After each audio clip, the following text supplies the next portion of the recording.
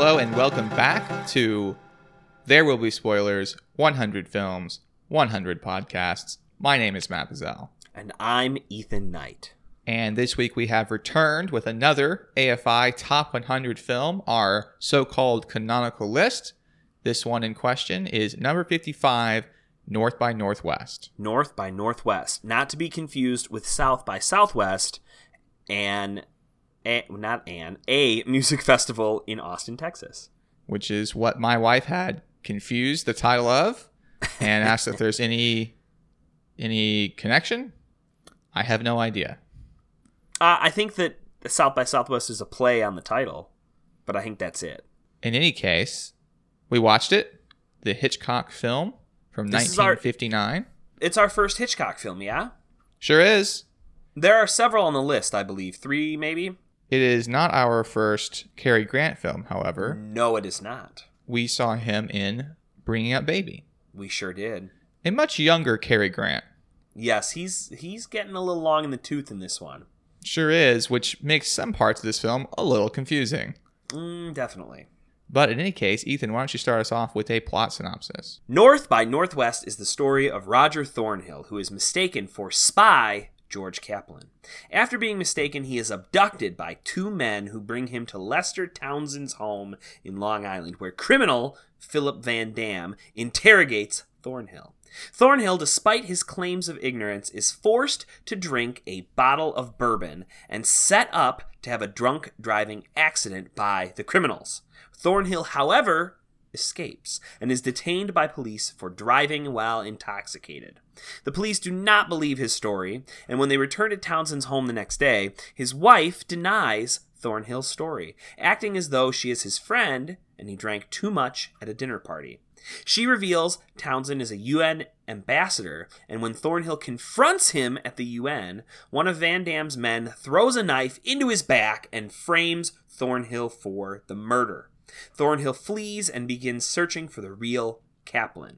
The film then shifts to a secret government committee in Washington, D.C., who reveal that Kaplan is not a real person, but a construct. They decide against saving Townsend for the moment, as they fear that he could ruin their cover.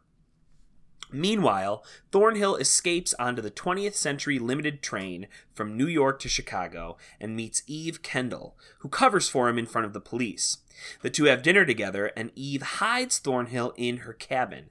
The two connect romantically, but Eve is revealed to be secretly working for Van Dam.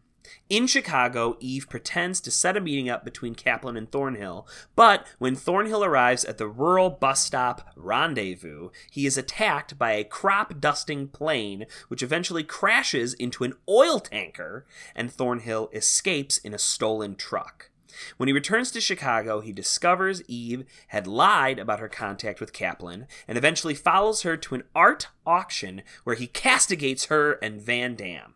Rather than leave the auction to be killed, he gets himself arrested and meets up with the Professor, the head of the shadowy government agency. Thornhill is filled in on the situation and agrees to help save Eve, who is a double agent. He follows Van Dam and his men to Mount Rushmore and goads Eve into shooting him. However, her gun is filled with blanks, and he survives. The two have a meeting in the woods, but Thornhill learns that Eve will be leaving the country with Van Dam. Thornhill, upset, goes to save her and learns that Van Dam and his right-hand man have discovered her treachery and plan to toss her from their plane into the ocean. He saves her, and the two try to escape with the microfilm that contains spy secrets hidden in a sculpture won at the art auction. The two are chased to the top of Mount Rushmore. As they climb down it to escape, Van Dam's men give chase, and just as Thornhill and Eve are about to be killed, the government agency intervenes and saves them. The film ends with Eve and Thornhill married, traveling by train, and as the two climb into bed together, the train enters a tunnel, suggestively, and the credits roll. Ethan, I have a lot of issue with the plot of this film. Just in sheer continuity. So I want to break some convention, give you my thesis now, and then talk about some of my concerns, and then we can kind of play out the rest of the episode as we go. Throw it at me, Matt. Okay, so I think this action, adventure, romance, thriller, potentially comedy experiences an amount of genre confusion and is therefore difficult for a modern audience to parse. I think on top of that, we have a lot of surface level plot issue. For instance, why are Van Damme's men at this hotel looking for Kaplan? Ostensibly, it's because Kaplan is there, right? That he is checked into that hotel. But how are they mistaking Thornhill for Kaplan in that moment? This I have an answer to, because I was kind of unclear about that and had to do a little bit of reading because, of course, this is so early on in the film that, you have to be... The thing about watching a Hitchcock film is this. You have to pay close attention from the moment the film begins. And even knowing this, I made the mistake of not paying tight attention. So I did a little bit of reading, and what it is in that moment is Kaplan's name is called as though there's I guess the men are looking for him, and so the maitre d' or whoever calls his name. At that moment, Kaplan calls over the busboy to be able to make that phone call that he makes to Thornhill, his not secretary, Kaplan. Thornhill. Look, we're already fucking up. Well, I'm already fucking up the names. But he just happens to raise his hand for the busboy to call his secretary to correct a mistake he made as these men call Kaplan's name, or for whatever reason Kaplan's name is called, right? That is how they mistake him. Yeah, I think I got that, but the thing I don't get is why Kaplan's name is called at all. Well, the men are looking for him, I guess. So these two cronies go into the hotel and say, oh, we need to find this super secret spy and do away with him. Okay, great. I guess we'll just have the maitre d' call his name? Does that sound like a good plan? Yeah, that's not a great plan, but yes, that is ostensibly what they do. They also know where his hotel room is, right? That seems to be fairly easy knowledge to get because Thornhill, who is not a spy, is able to just ask, what's room he's staying in. And so they could have busted down the door and taken him out if they thought that's where he was. This is an interesting trope of these sort of late 50s, early to mid 60s films that kind of amuses me because last night when I finished up this film, I popped in another fantastic Hitchcock film that I've seen before, Psycho, which also involves hotels. And it reminded me also of The Graduate, where hotels feature prominently. And it reminded me how much smaller the world was 50 years ago, 60 years ago, when you just wrote your name in a register. There weren't computers. You wrote these things down and you could just come in and say, I'm meeting this person. What room are they in? And the people would tell you. The world was a different place. It's so bizarre because nowadays you can't walk into a hotel and say, especially a high-end hotel in the city, and say, hey, by the way, what room is Matt Bazell in? I'm here to see him. They would say, I'm sorry, I can't give you that information. But this is the 1960s, the late 50s, early 60s, and you could just do that shit. And I guess also that your henchmen are just worse back in those days because on top of that little, maybe somewhat picky issue with the film, I think it's also incredibly strange that they would hire a crop dusting plane outfitted with machine guns to try to shoot down Thornhill in the middle of nowhere when they could have very easily done the plan exactly the same, except for have one of those cars driving by just be a guy with a gun and just mow him down right there. Oh, get ready for this, Matt. You know what that crop dusting plane was supposed to be in a very early version of this film, in a conceptual version? What's that? This was supposed to be a tornado. The men, there was a concept that, I don't know if it was Hitchcock himself or one of the screenwriters or producers, there was a concept where, and I think this is even before there was much of a plot, they wanted to have a scene in which the evil people employ a tornado to try to kill the protagonist. But of course, the question becomes, how the fuck do you kill someone with a tornado? You can't just summon a tornado. I don't know. It might be more effective than just having someone drink a bottle of bourbon and just send them off down a road. True. Also, how did they force him to drink that bourbon? That's one of those things I'm like, wait, what? What? I mean, I guess you pinch his nose and you just pour it down his mouth. Maybe he just really did want to drink the bourbon. And so he was like, whatever. If I'm going to die, I might as well be drunk for it. I don't blame him. I like a good bourbon. So there are some rickety bridges between plot points for me. It's a thriller. You know, it's not meant to really be a plot that you interrogate, right? This is I think the genre convention here that goes throughout is that you're kind of along for the ride. It's a thriller. It's an adventure film, right? I read somewhere that people have called it the first James Bond film because this comes out just a couple of years before Dr. No, right? So you've got a dashingly good-looking protagonist. There are spies. There's a woman. They do glamorous things. There's adventure, right? So perhaps what you're seeing is genre confusion is really a sort of prototypical approach to the thriller, which, you know, includes a lot of the things, or the Bond film, right? Because Bond films include all of these sorts of ridiculous situations and tropes, right? It's not, we're not in reality, certainly. Well, I think the place I disagree is that if you're going to have a thriller that is very dependent upon plot. So where I think James Bond is very character driven, right? It's about the eccentric, flamboyant villain and the incredibly suave James Bond and whatever femme fatale he happens to be aligned with in that film. Something like this is really dependent on the revelation that there is no George Kaplan, the revelation that Eve is actually a spy. No, wait, she's actually a double agent, right? It's all about these revelations, I think, throughout the film, and they're supposed to be the payoff. And so when you can't quite come to terms with everything outside of the conceit, I think it becomes difficult. I mean, yeah, I can absolutely see that that view of this film. But I think, too, this film is about sort of... I think this film is about identity, really.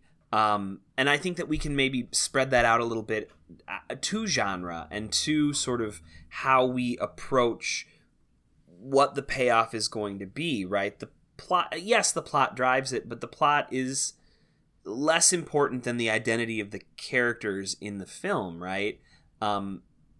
We get to see Thornhill turn into Kaplan at a certain point, right? He actually, buys into this identity that's been thrust upon him when he goes to the art gallery, the art auction, right? There's a point there where it's the identity of the characters, I think, that is the payoff, maybe not the actual plot. I mean, this film has a MacGuffin, right, which is a big Hitchcock sort of device, right? He does this in many films, is this idea of the MacGuffin, the thing that everybody's after, that we don't even really care what it is, it's just what they're after. That's the microfilm, right? Who the fuck knows what's in that microfilm? We never find out. It doesn't matter, right? What really matters is seeing Thornhill and Eve be able to shift back and forth and step into roles and step out of roles, and discover all of that. We're along for the ride.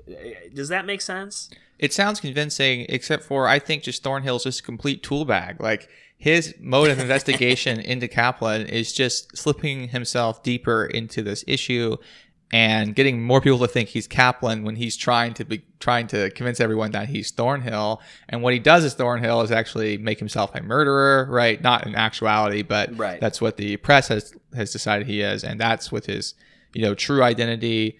I don't know. It just seems so strange to have the film play out the way it does. And I think part of this is that it just feels too long. It's 2 hours and 15 minutes long, and it's a action thriller. Something about that just seems really off to me. It's so strange. I felt like this film was short. I would have watched another hour of this film. I thought it was never ending. I thought it just kept going. So I think most of the stuff in the first 30 minutes could probably just straight go, right? We have his mother as a character that goes absolutely nowhere. There's absolutely no reason for her to be in the film. Yeah, I mean, I guess I agree when we really break this down to the parts that make it up. But I think there is something about Hitchcock's style as a filmmaker that really engages me as a viewer. Because I spent the first, I don't know, third of this film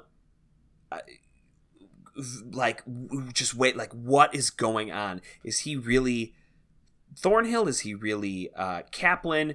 What's going on with his mother? And then when we get that reveal, I was like, what? Kaplan's not real? And then I was like, wait a second, there's got to be another twist. And so I guess I was always sort of waiting for the next bit. And some of that I think has to do with the way that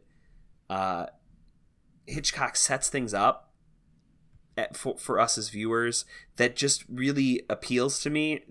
You never quite trust, or at least I find myself never quite trusting what I'm seeing with Hitchcock, because he does so many of these shots that are from our point of view, right? We act as, or from characters' points of view, right? We act as voyeurs.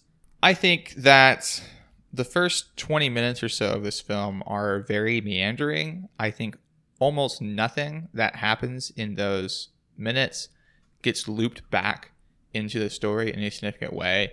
I mean, Van Damme does say to Leonard at the end before they get on the plane, hey, tell your sister thanks for being Mrs. Townsend. That was pretty cool. She did a good job. But there's that whole scene, making him be cast in doubt was a really strange move. I feel like a criminal organization that's interested in silencing someone is not going to go through this whole big rigmarole to reduce his credibility and make him pay a $2 fine. I looked that up. I had that same thing. It's not actually a $2 fine. That's an expression. Because I was like, listen, I'm obsessed with checking inflation calculations, right, and seeing what all those things mean, even if it's just 50 or 60 years ago. The idea of pay the $2 fine comes from a little skit where there's if I remember this correctly, the story goes this roughly. There's a man who does something, he gets in trouble, they take him to jail, his lawyer says, don't plead guilty, we can win this. He doesn't plead guilty, and it escalates and escalates and escalates, and then he's about to be electrocuted over a $2 fine, right? And someone's like, just pay the $2 fine! But I think he dies or something in the end. The point here is that the $2 fine is like nothing that escalates. So that was a figure of speech, because I was like, what? $2 for drunk driving? No way! So I don't get his actual consequences in that. And they're not death, and it's certainly not jail.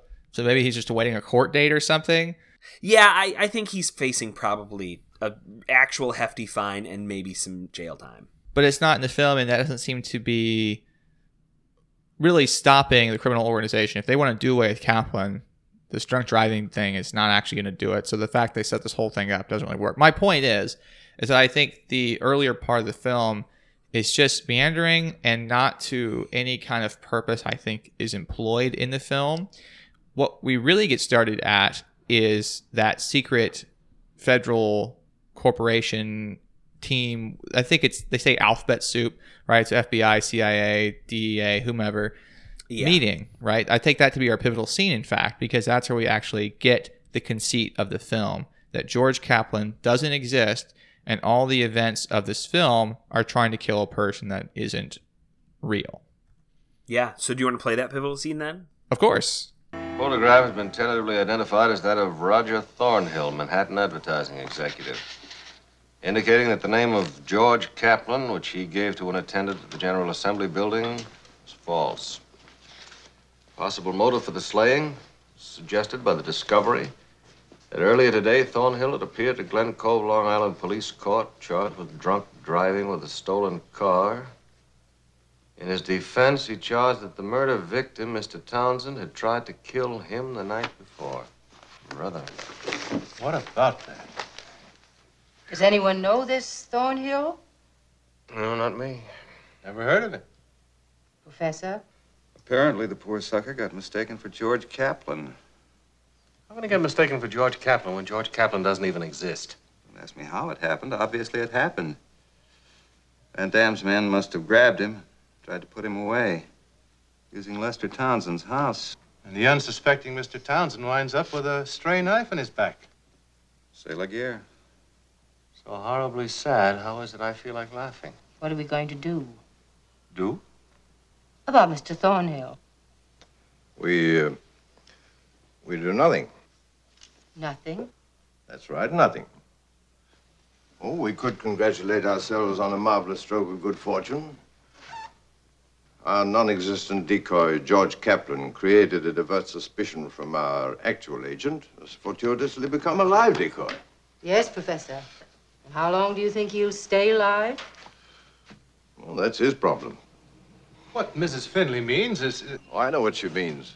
we can't sit back calmly and wait to see who kills him first. Van Damme and company or the police.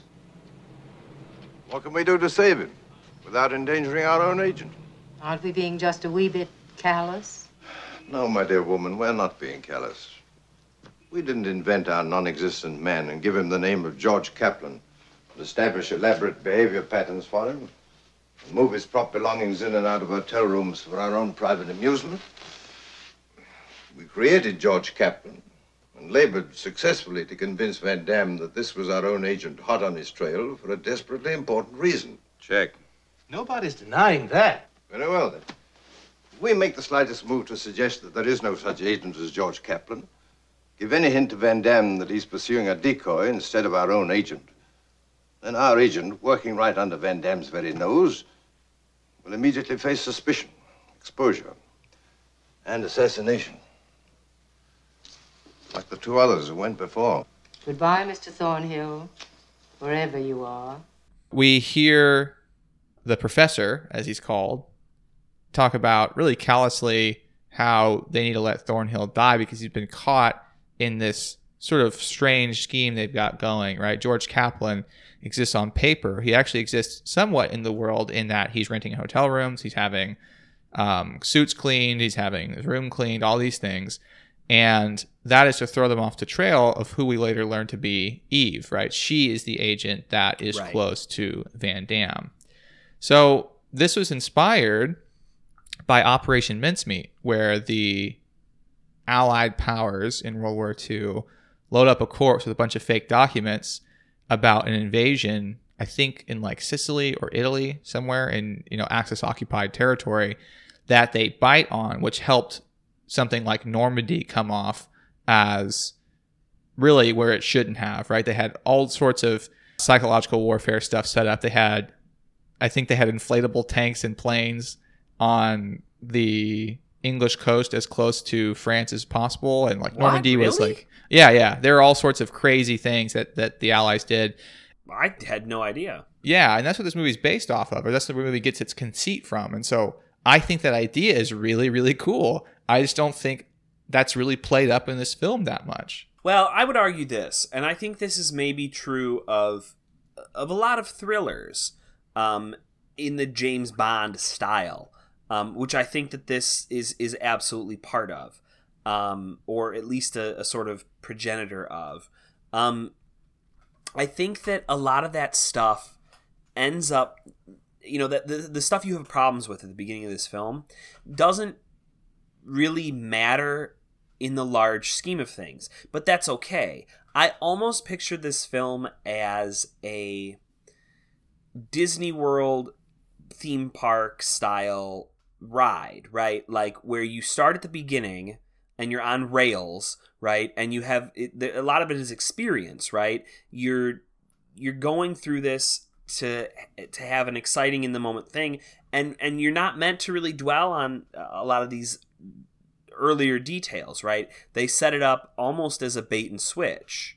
Like his mother shows up and there's all that weird stuff with his mom, and there's the drunk driving charge and all this sort of stuff, and that falls to the wayside once we get to the real meat of it. But what that serves, I think, in a way, is to mislead us, right? Is to get us interested in sort of like what's going on here. We're always asking questions. There's always there's pivots, and then it plants this seed of doubt.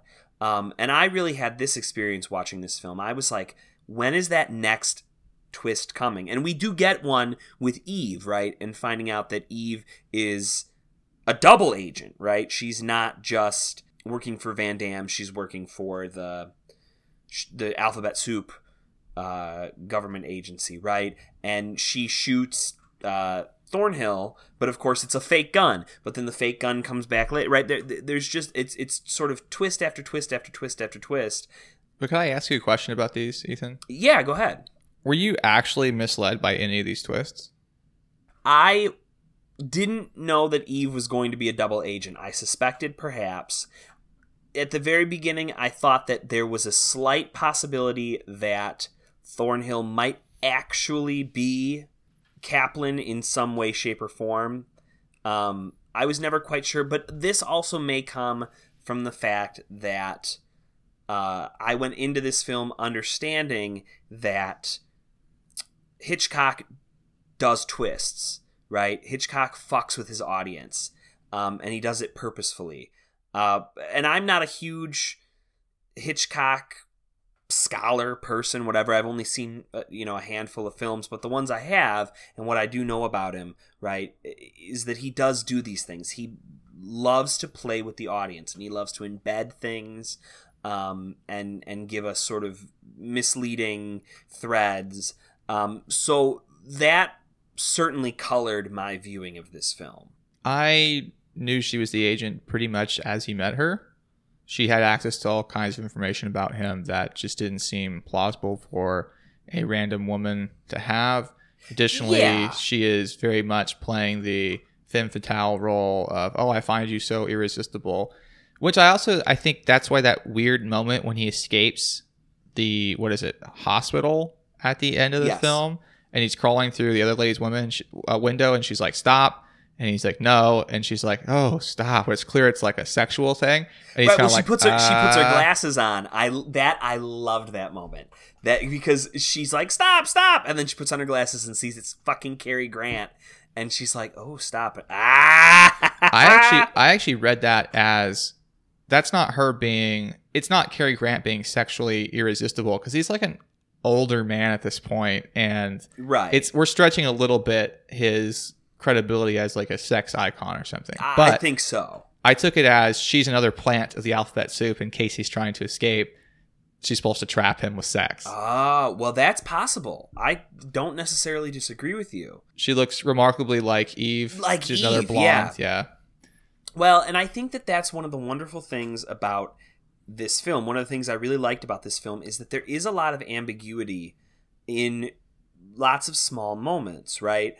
Like the one you just brought up. And we could maybe talk a little bit about the ending, right? Because I finished this film, and the ending is abrupt. I don't know if you had the same experience I did.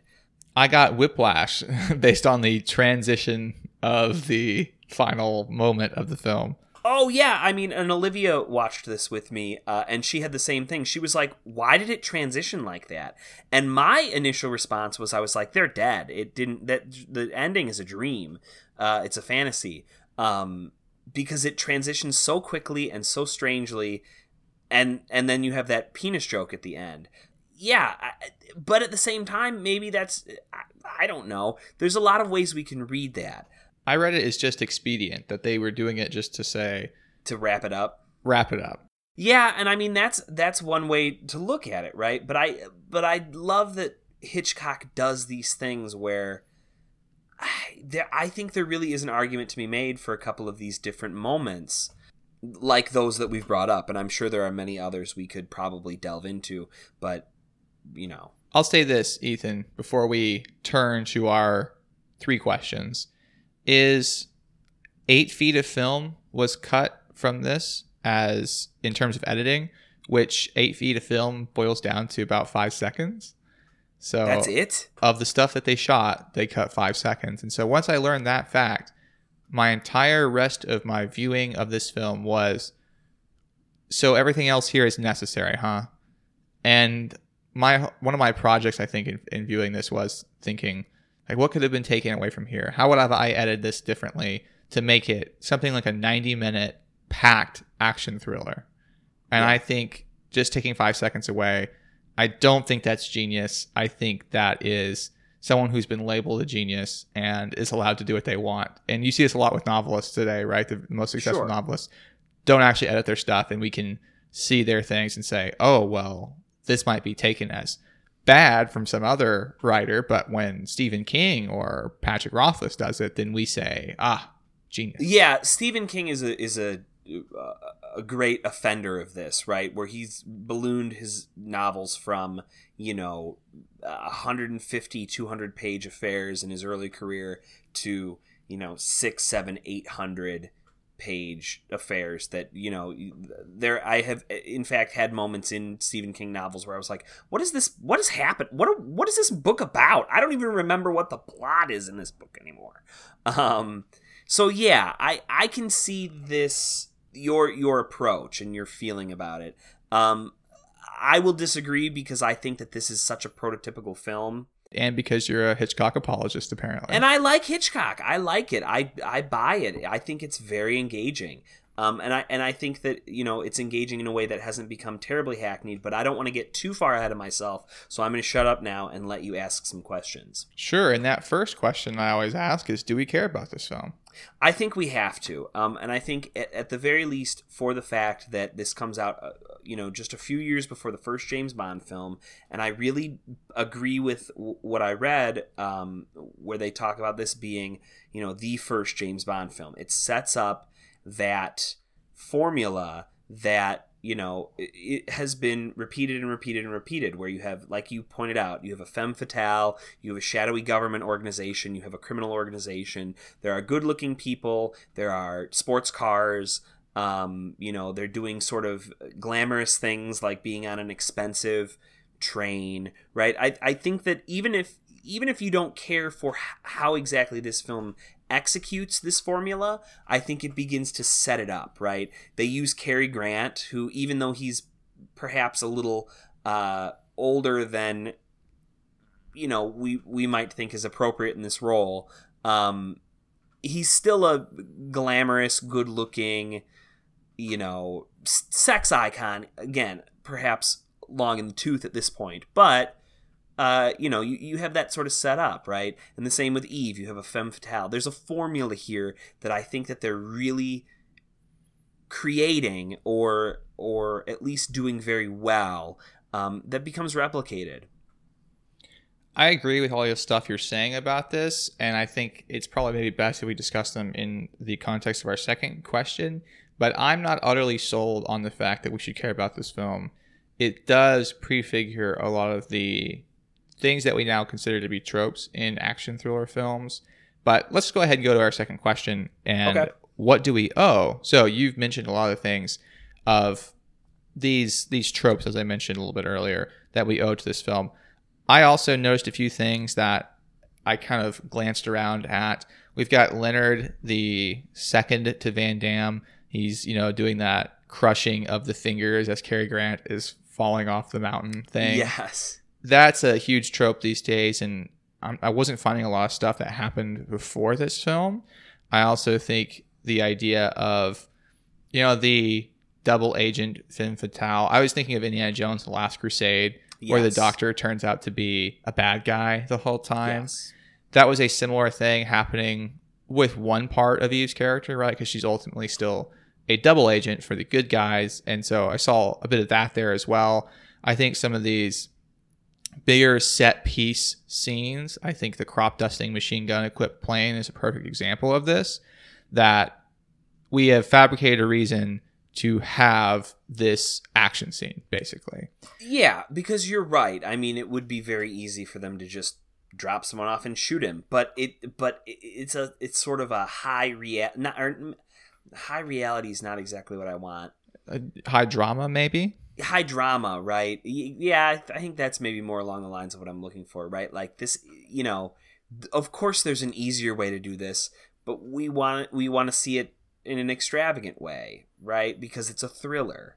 And James Bond films overblow this, especially in the 70s and 80s, and even into the 90s perhaps, that you have these like ridiculous drawn out things where just shoot James Bond, right? But you can't, because who wants to go see that? You want to see high drama, yeah. So I'm with you. I understand. So let's ask our third and final question then. Does this film hold up? I absolutely think it does. I had a hell of a time watching this film. I enjoyed myself greatly. I had quite the opposite experience. I think while the film still looks good, in fact, it definitely looks better than our last film that we watched for our super secret bonus content of Patreon, which was Jaws 3, a film that happens, what? Excuse me, Jaws 3D. It's officially called Jaws 3, Ethan. It looked terrible, and this film still looks pretty good. I think the part that doesn't hold up is that length. The length and the genre, I don't think match up.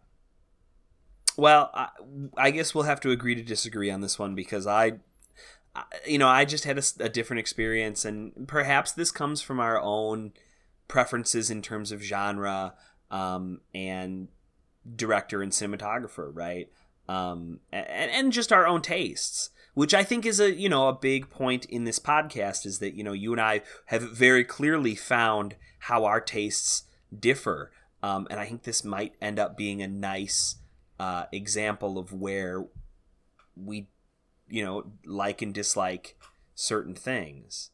Well, there you have it, folks. Why don't you continue to join us as we journey through the remaining 54 films of the list to see our self-discovery of taste. And you can start next time with the next film on this list, which is MASH. MASH. Oh, that's exciting. Should I do some more music with my mouth? You certainly should not. That's absolutely something that should not happen. Bum, bum, bum, bum, bum. Bum, bum, bum, bum, bum, bum, bum, bum. That's the end of it because that was just a few seconds. I was going to say, at first I was like, what part of the song is he doing? But until next time, I've been Matt Bazell. And I am Ethan Knight. And there will be spoilers. I never discuss spoilers on an empty stomach. There Will Be Spoilers 100 Films, 100 Podcasts was created and hosted by Matt Bazell and me, Ethan Knight. Matt Bazell produces our episodes each week. Our music was created by the strange and unusual Breakmaster Cylinder, who you can find all over the internet. Our artwork was created by Becca Knight, who can be found on Twitter at Becca the Knight, and that's Knight with a K. You can follow There Will Be Spoilers on Twitter at SpoilersCast, and you can hear more episodes on iTunes, SoundCloud, and Stitcher. If you like our podcast, you can support us on Patreon for $5 a month at patreon.com/spoilerscast. Your donation gives you access to 2 extra bonus episodes a month. Thank you for listening, and please tune in next week for more spoilers.